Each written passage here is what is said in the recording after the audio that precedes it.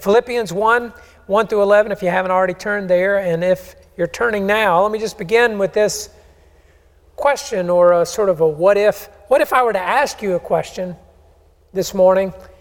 How can I pray for you? Because that's a question periodically that, or maybe regularly, I guess, that Christians, just in relationship with one another, those who might sincerely pray for each other, might ask that question, how can I pray for you? And if I were to ask you that question, you might, like I do sometimes, sort of take a quick mental scan of your life try to remember if there's anything big or significant that somebody could pray for. If it's really big, you don't even have to be prompted, right? Because you're wearing it all the time. But sometimes we might scroll through our sort of mental index and see if there's something big or significant to ask somebody to pray for. And if not, if nothing big comes to mind, we may initially have a hard time even thinking of something for which we actually need prayer. Because we tend to pray for the things that we most value and the things that we think we most need. And when the things we value are in need of help or supply in some way, then when two of those come together, then we're really sort of readily mindful of our need for prayer. But if we don't perceive our need accurately or completely, we won't pray sufficiently. If we don't perceive our need completely or accurately, we won't pray sufficiently. And so the opening verses of Philippians 1 give us some insight into the general needs that we share as Christians. That, in other words, that we ought to be mindful of these general needs, or else our prayers are likely to be incomplete and insufficient. And it gives us not only some insight into those needs, but some guidance in how we can pray in light of those needs. And so I've titled this sermon this morning, How We Can Pray for One Another. How we can pray for one another. If I were to ask a week from now, how can I pray for you? You would know at least part of the answer to that question, because I'm going to tell you this morning how we can pray for one another. So let's look at Philippians 1 through 11 together, and I will ask you or invite you to stand for the reading of the Scriptures. Beginning in verse 1, reading out of the English Standard Version, hear the word of the Lord. Paul and Timothy, servants of Christ Jesus, to all the saints in Christ Jesus who are at Philippi, with the overseers and deacons, grace to you and peace from God our Father and the Lord Jesus Christ. I thank my God in all my remembrance of you, always in every prayer of mine for you all, making my prayer with joy, because of your partnership in the gospel from the first day until now. And I am sure of this, that he who began a good work in you will bring it to completion at the day of Jesus Christ. It is right for me to feel this way about you all, because I hold you in my heart, for you are all partakers with me of grace, both in my imprisonment and in the defense and confirmation of the gospel. For God is my witness, how I yearn for you all with the affection of Christ Jesus. And it is my prayer that your love may abound more and more with knowledge and all discernment, so that you may approve what is excellent, and so be pure and blameless for the day of Christ, filled with the fruit of righteousness that comes through Jesus Christ, to the glory and praise of God. This is the word of the Lord. Thanks be to God. Let's pray together. Oh Lord, we are thankful for your true and living word. We open it now, as always, with the expectation that you have something to say to us in it. And you know indeed the needs that we bring on our hearts and in our minds and our lives. You know them even as we don't know them. And you know how your word needs to challenge and minister to those needs. And so we ask, as we always do, that you would speak, O Lord, your word by your Spirit through your servant to your people for your glory. Because this is all yours, Lord. All of our worship, all of our lives are yours. Be glorified in the way you speak to us today. In Jesus' name, amen. And you may be seated. Well, starting into Philippians, I wanted to begin not only in the way that the letter begins, but also with a little bit of background that would be helpful for today's message as well as this whole series, because we'll see that there are a few themes that run through Philippians, a couple of them that are evident and relevant right here in this opening passage this morning, but one of those is joy. So, in fact, that's one of the sort of characteristic themes of the book of Philippians. It's known that way, and one that it seems like we could benefit from meditating on some in this season. In fact, the first mention of joy shows up here in verse 3, right here in the very beginning of this passage. And the fact that that's a theme of this letter is particularly remarkable because Paul is writing from prison. So it's not a place where you would think joy is naturally something that you would feel or come by. You might rather want people that you could commiserate with, and yet it's laden with joy throughout. And again, being that we are living through some challenging and difficult, troubling times in some ways, it ought to be instructive to us. I think that's one of the things God wants to speak to us through this particular study through Philippians. It's just how to be joyful in difficult times, and Paul was that. So that's one of the themes that shows up even this morning. The second is friendship, and that's maybe more of a tone than it is a theme, but it sort of strikes that tone even in these verses here that we just read, that he clearly values the friendship he enjoys with this Philippian church as a community. It says there, I yearn for you all with the affection of Christ Jesus. He really does have a special kind of love for the Philippian church community. Now, there are probably two reasons why that's particularly true, why he writes to them and remembers them with joy and with this deep affection. One would be because of all the circumstances surrounding the planting and growth of this church. Now, again, I'm sharing this to give context here for us to understand who they are as a church, maybe over against all the other churches that Paul planted and ministered to, and how that we'll see the relevance of that as we go throughout this letter. But the circumstances surrounding the planting of that church show up in Acts chapter 16. So this is the beginning of the second missionary journey. In fact, we touched on this last week as we talked about the relationship between Paul and Mark. You remember they had been sort of separated for a period of time. Paul and Barnabas starting out on the second missionary journey. Barnabas wanted to take Mark. Paul didn't, and they had a sharp division. They end up separating and going their different ways, and Paul took Silas and went one way, ended up meeting Timothy at the very next destination, and that's how Timothy joined the team. Well, the way that chapter begins to unfold in Acts chapter 16 is that they try to go to some of the other cities where Paul had visited on the first missionary journey. That was part of their plan, was to go deliver a letter, some encouraging news to those churches in the Gentile areas, the region of Galatia in particular. But the Lord didn't allow them to go to the places they planned to go to. And they ended up down in Troas, a place, you don't know where that is, and it's not so important right now. But he had a vision that night of a man from Macedonia calling to him, come over and preach to us. And they discerned that to be a word from the Lord. And so they went over into Macedonia to preach the gospel. Macedonia was never on their itinerary. It was never on their travel plans. And yet here they are, and the first city they go to in Macedonia is Philippi.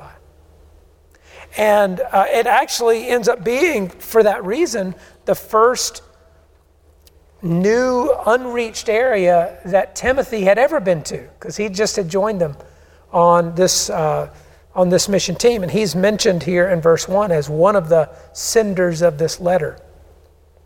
But now recall all the things, if you've read the book of Acts before, if you were with us when we went through the book of Acts a couple of years ago. But Lydia and her household were converted. Paul and Silas got put in jail, you may remember. There was an earthquake, the jail shook, chains were broken. Philippian jailer was going to kill himself but didn't, and then he got saved and his whole family got baptized. All of that kind of stuff happened in Philippi.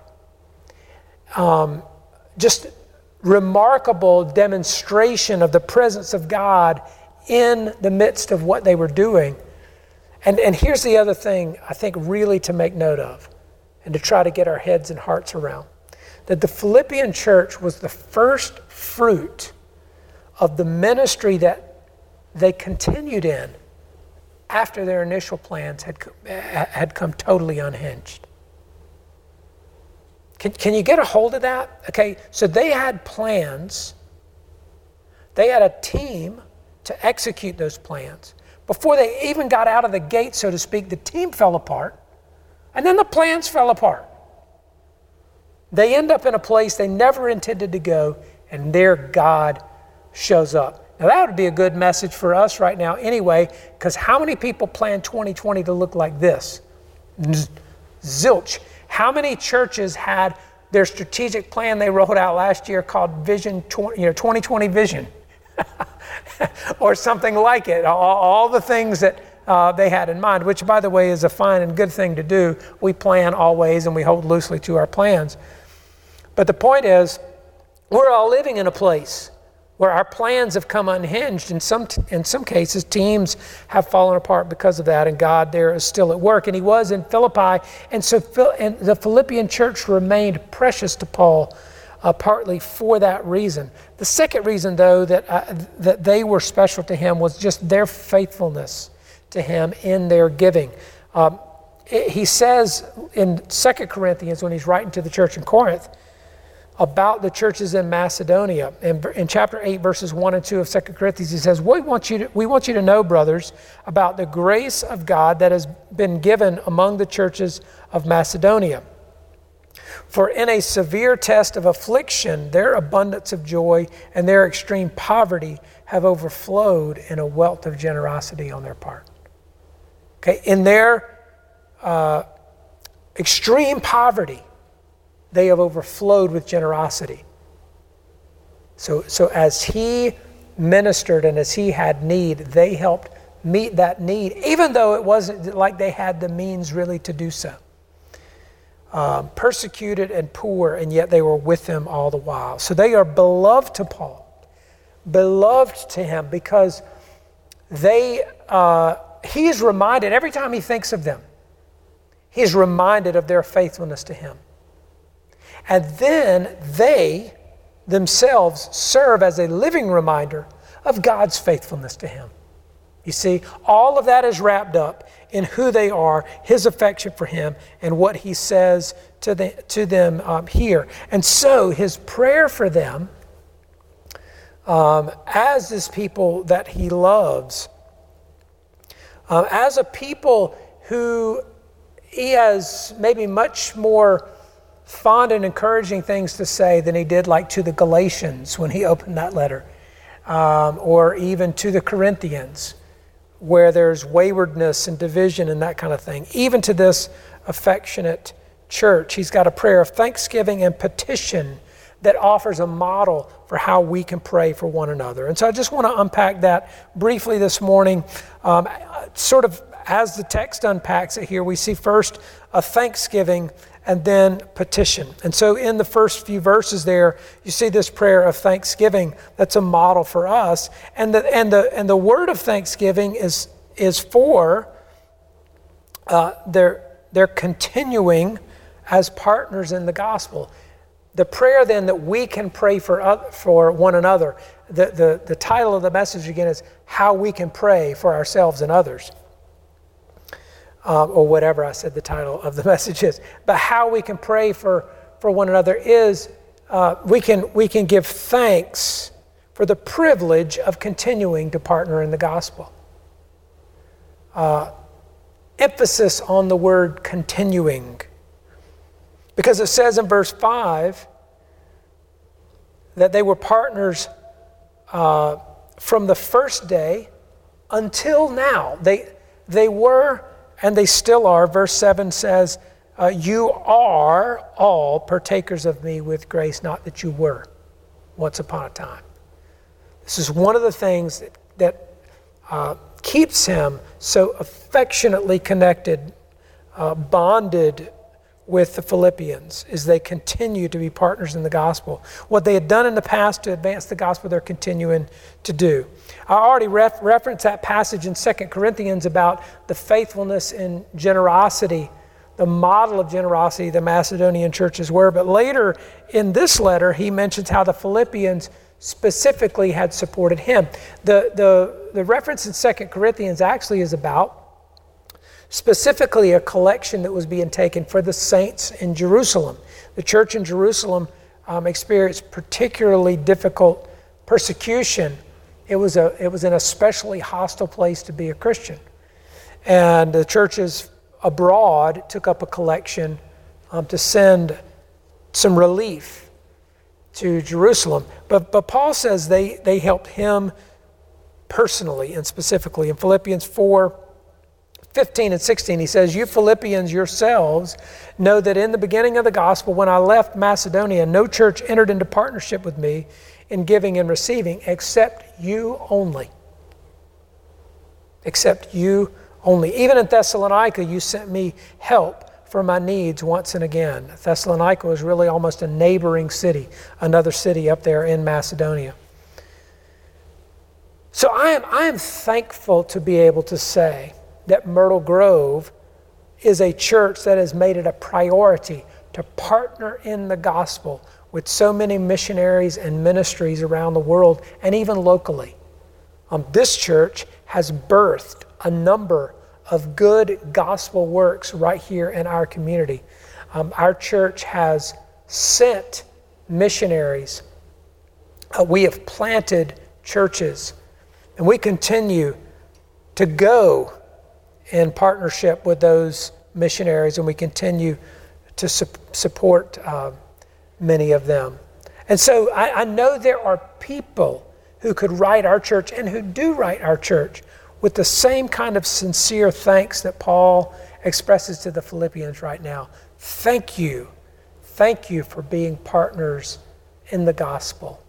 And I thank you as your pastor for being people who are just faithful in their partnership in the gospel. Faithful in your part. And even having said that, we might still ask the question, are you now continuing in that partnership in the gospel? The reason that's, I say, particularly relevant is because in 2020, we've pressed pause on a lot of things for a long time. And it's easy for a lot of the things that maybe have been priorities for us and have had our attention captivated or whatever, to sort of lose focus or lose our attention because we have some distance from each other, and just because, over time we just get a little forgetful or whatever. But we've been on pause. The gospel work is not on pause. In fact, it's right at center stage right now. The need for good news is as important and timely and significant as ever it has been. So are you continuing as a partner in the gospel, in your prayers, in your giving, and in your service? That would be a takeaway question from that. So that's the first part of his prayer, is thanksgiving. And then there's this threefold petition. And this would maybe be even more instructive to us into how we can pray for one another. If you don't know of any specific way to pray for others in the congregation, to pray for any individual in the congregation, to pray for yourself in the congregation, here are three petitions that we can always make for one another. The first is that we would have increasingly abundant love. Look in verse 9 where it says, "It is my prayer that your love may abound more and more." That it may abound more and more. Increasingly, ever-increasing abundance of love. So I think of this like eating a big family meal at grandma's house, and everybody eats, and then she says, "There's plenty left. Anybody want seconds?" And then you serve seconds. And then she comes around with a pot sometimes later and says, hey, there's still some fried chicken left. Anybody want more fried chicken? I hate for it to go to waste. An abundance of fried chicken, right? Ever increasing abundance. There's enough to offer seconds and still have more left over. Well, that's sort of the measure of love that we want to have as Christians, or really that we're urged to have, that Paul prayed that the Philippians would have. That we have so much love overflowing in us. We've got enough to serve seconds to everyone and to still have leftovers. So how are you doing in that area right now? Because there's a lot of unloveliness going on. And we are perpetrators of it in some cases. How are you doing in the love category with your love abundance? Are you starting to run short on that in any ways? Do you have an increasing abundance of love? Or are you having to ration it? Or you just assume some people are allergic to love and they don't really need to be served any of it anyway. But that's a prayer we can always pray for each other, that we would have an increasingly abundant love for others. The second petition there in verse 10 is that we would grow in knowledge and discernment. He says that our love may abound more and more with knowledge and all discernment. Love and knowledge belong together in the life of a Christian. They don't really work effectively by themselves. This is a little bit like, there's probably lots of metaphors or illustrations you could use here. I think of two-part epoxy because I've worked with epoxy some. But if you've seen, like, epoxy is used on tabletops sometimes. It's real popular right now in that way, or people will make these tables with like a live edge slab of wood, and these kind of things, and pour epoxy in it. It's used as an adhesive and that kind of thing. But it's a two-part epoxy. There's resin and hardener, and they have to be mixed together in order for it to be effective. It doesn't work apart from that. It would just make a mess, either one of them by themselves. So we need love and knowledge to actually work in combination, and in the right combination. See, epoxy is one of those things. I've seen some that's a 1-to-1 ratio. I've worked with some that's a 2-to-1 resin to hardener ratio, and some that's even 5-to-1. There are different combinations of those mixtures that are needed with different products, I suppose you would say. But the analogy would hold here to say, perhaps certain relationships or certain circumstances would dictate we need more love than we do knowledge at the moment, or maybe more knowledge than love at the moment, because maybe the truth feels a little bit unloving at the time. But hopefully you understand the point there is that we often get them out of balance. That even when we do mix them, we don't have the right combination. We have a lot of knowledge but not enough love, or we have a lot of love without knowledge and discernment. And one of the sort of vivid examples that comes to mind in that way would be how Christians have dealt with the issues of sexuality and gender right now. I mentioned that one not because it is of such central importance in the Christian faith necessarily, but it's so central in our kind of cultural conversation. But on one hand, there's been a lot of unkindness, even to the point of mockery, on the part of Christians who hold to a more traditional biblical view on that issue. And then on the other hand, there are those who recognize the absence of love expressed by the Christian community and sort of fill that gap with love that is maybe short on the knowledge and discernment. So they end up, in their attempt to express love, accepting and affirming beliefs and practices that are out of line with the teachings of the Bible and historic Christianity. Now, again, you could sort of pick at that probably and maybe want to even on either side of that. But the point is to say we don't have to think very hard to come up with examples of how we found it difficult as Christians to strike that balance of having an ever-increasing abundance of love with knowledge and all discernment. And it's interesting that he gives it in that order, isn't it? The real excessive abundance, the ever-increasing abundance, is of love rather than of knowledge. I don't mean to imply any more than it says there, but the emphasis there is on our love. The third petition there is that our conduct would attract people to Jesus, not repel them from him. That our conduct would attract people to Jesus, not repel them from him. That seems like a reasonable aspiration that we would have and a prayer we would make for each other. But I get this from verses 10 and 11 kind of in combination with each other. Verses 10 and 11 tell us that the aim of our love with knowledge and discernment, that abundant love with knowledge and discernment, is aimed at, it says in verse 10, so that you may approve what is excellent, and so be pure and blameless for the day of Christ, filled with the fruit of righteousness that comes through Christ Jesus, to the glory and praise of God. So we ought to approve what is excellent. The NIV says, discern what is best. Okay, again, to use an illustration here, think of selecting a paint that you're going to paint your garden shed or some outdoor project. In other words, and it's got to stand up to the weather conditions. So heat and cold, rain, wind, all the kinds of things that is going to be exposed to in outdoor conditions. And so you may be interested to know if someone has tested different paints to see which ones hold up best in the conditions that your project is going to be exposed to. I would mention, by the way, that when you go to the Home Depot or Lowe's or whatever, and you're buying your wood products, you want to be sure to select those that are suitable for outdoor purposes, right? And that your paint, that when it says exterior on some cans and interior on the others, that matters. That it's been tested and approved for the purpose.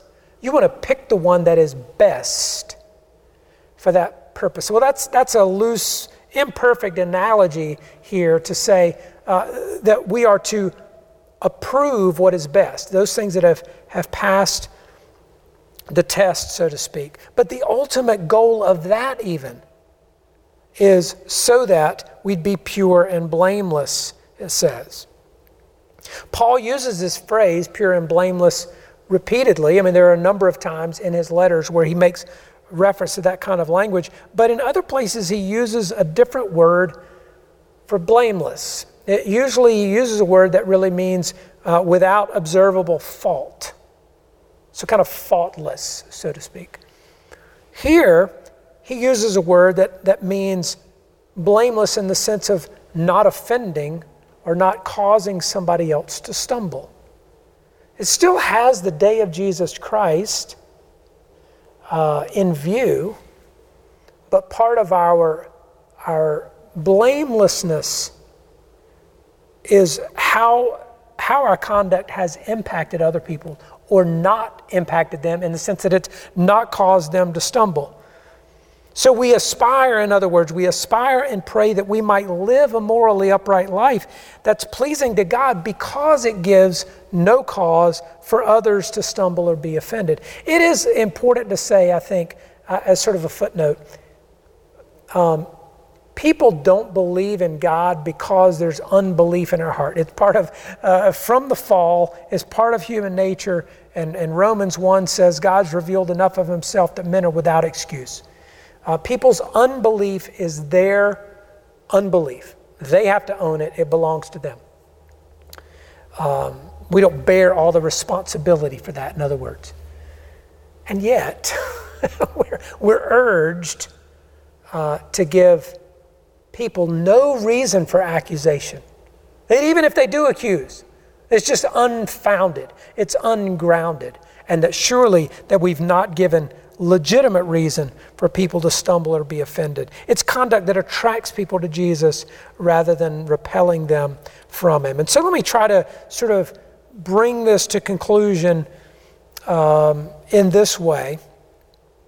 Imagine, given the sort of framework or context of that prayer. Imagine there was a job opening for Christian ambassador. Okay, so you're gonna the job is to represent Christ in the community and to represent him well. So you look at the job posting and it says that the ideal candidate has increasingly abundant love for other people, has a solid knowledge of Christian truth and discerns how to act upon that knowledge, and lives a morally upright life that does not cause people to stumble. So how ready would you be to submit an application for that job? Would your family encourage you to apply? Sometimes family, I don't know, sometimes they're the worst ones to ask and the best ones to ask. They have a unique perspective, don't they?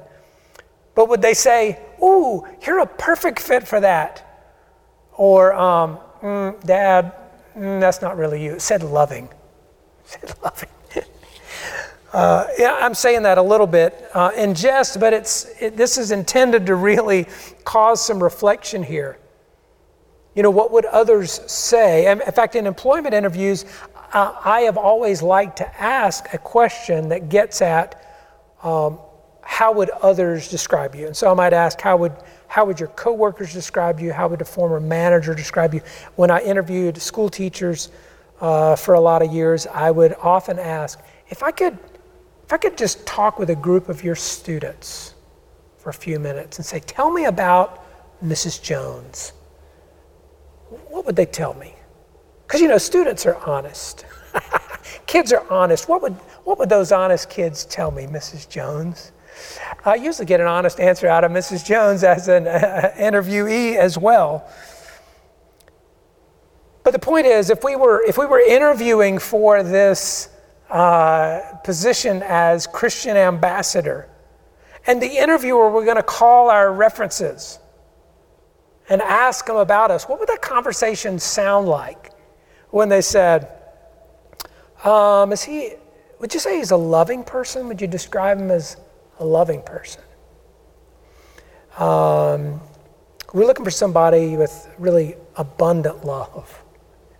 Somebody also with knowledge, you know, and all discernment. Oh, knowledge, yeah, he's full of it.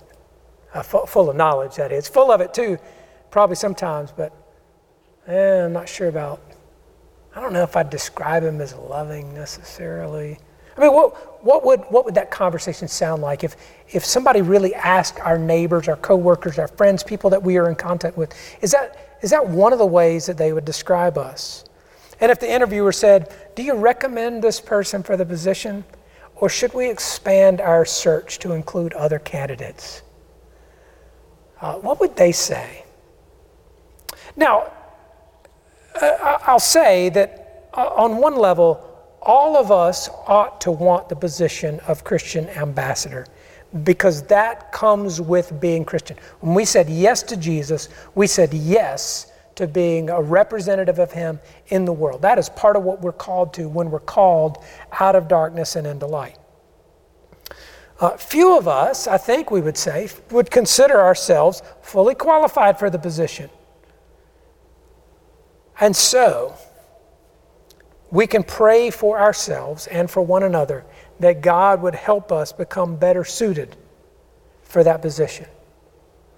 Maybe we've filled out the application online and we've just saved it in draft form yet. We haven't clicked the submit button, and we want to ask God, Lord, I want this. I want to be a representative of Jesus in this world. And I want to have what it takes to be that faithfully. Lord, would you make me more and more loving?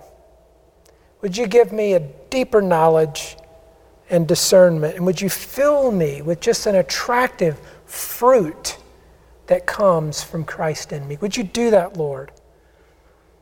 And I thank you for the privilege of partnering in the gospel with others who have been called to the same task.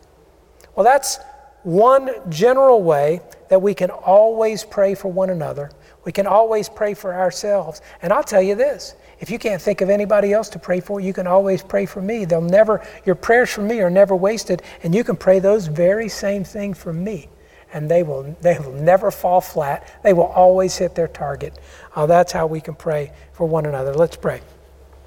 Well, Lord, we do thank you for your word as always, and thank you, God, for just the cause for rejoicing that we have in being partners in the gospel with so many people as a fellowship. I do thank you for the faithfulness of the flock here at Myrtle Grove, and that continues even to this day in so many ways. I thank you for the love of this fellowship. That is one of the things that people so often comment about in coming into Myrtle Grove for the first time, is what a loving congregation it is. And even when they thought they'd be here one time and wouldn't come back, the love kept them here. Thank you that that's true. Would you make it more and more true, abundantly in us, especially in this season, where it is so needed and so much harder to come by. God, would you deepen our knowledge of the truth, that we would walk in and discern what is best, even as we endeavor to love one another more and more, and to love unbelievers more and more, and fill us, God, with such fruit of righteousness of Christ in us, that we would live lives that attract people to Jesus. We ask you to do that work in us. In Christ's name, amen.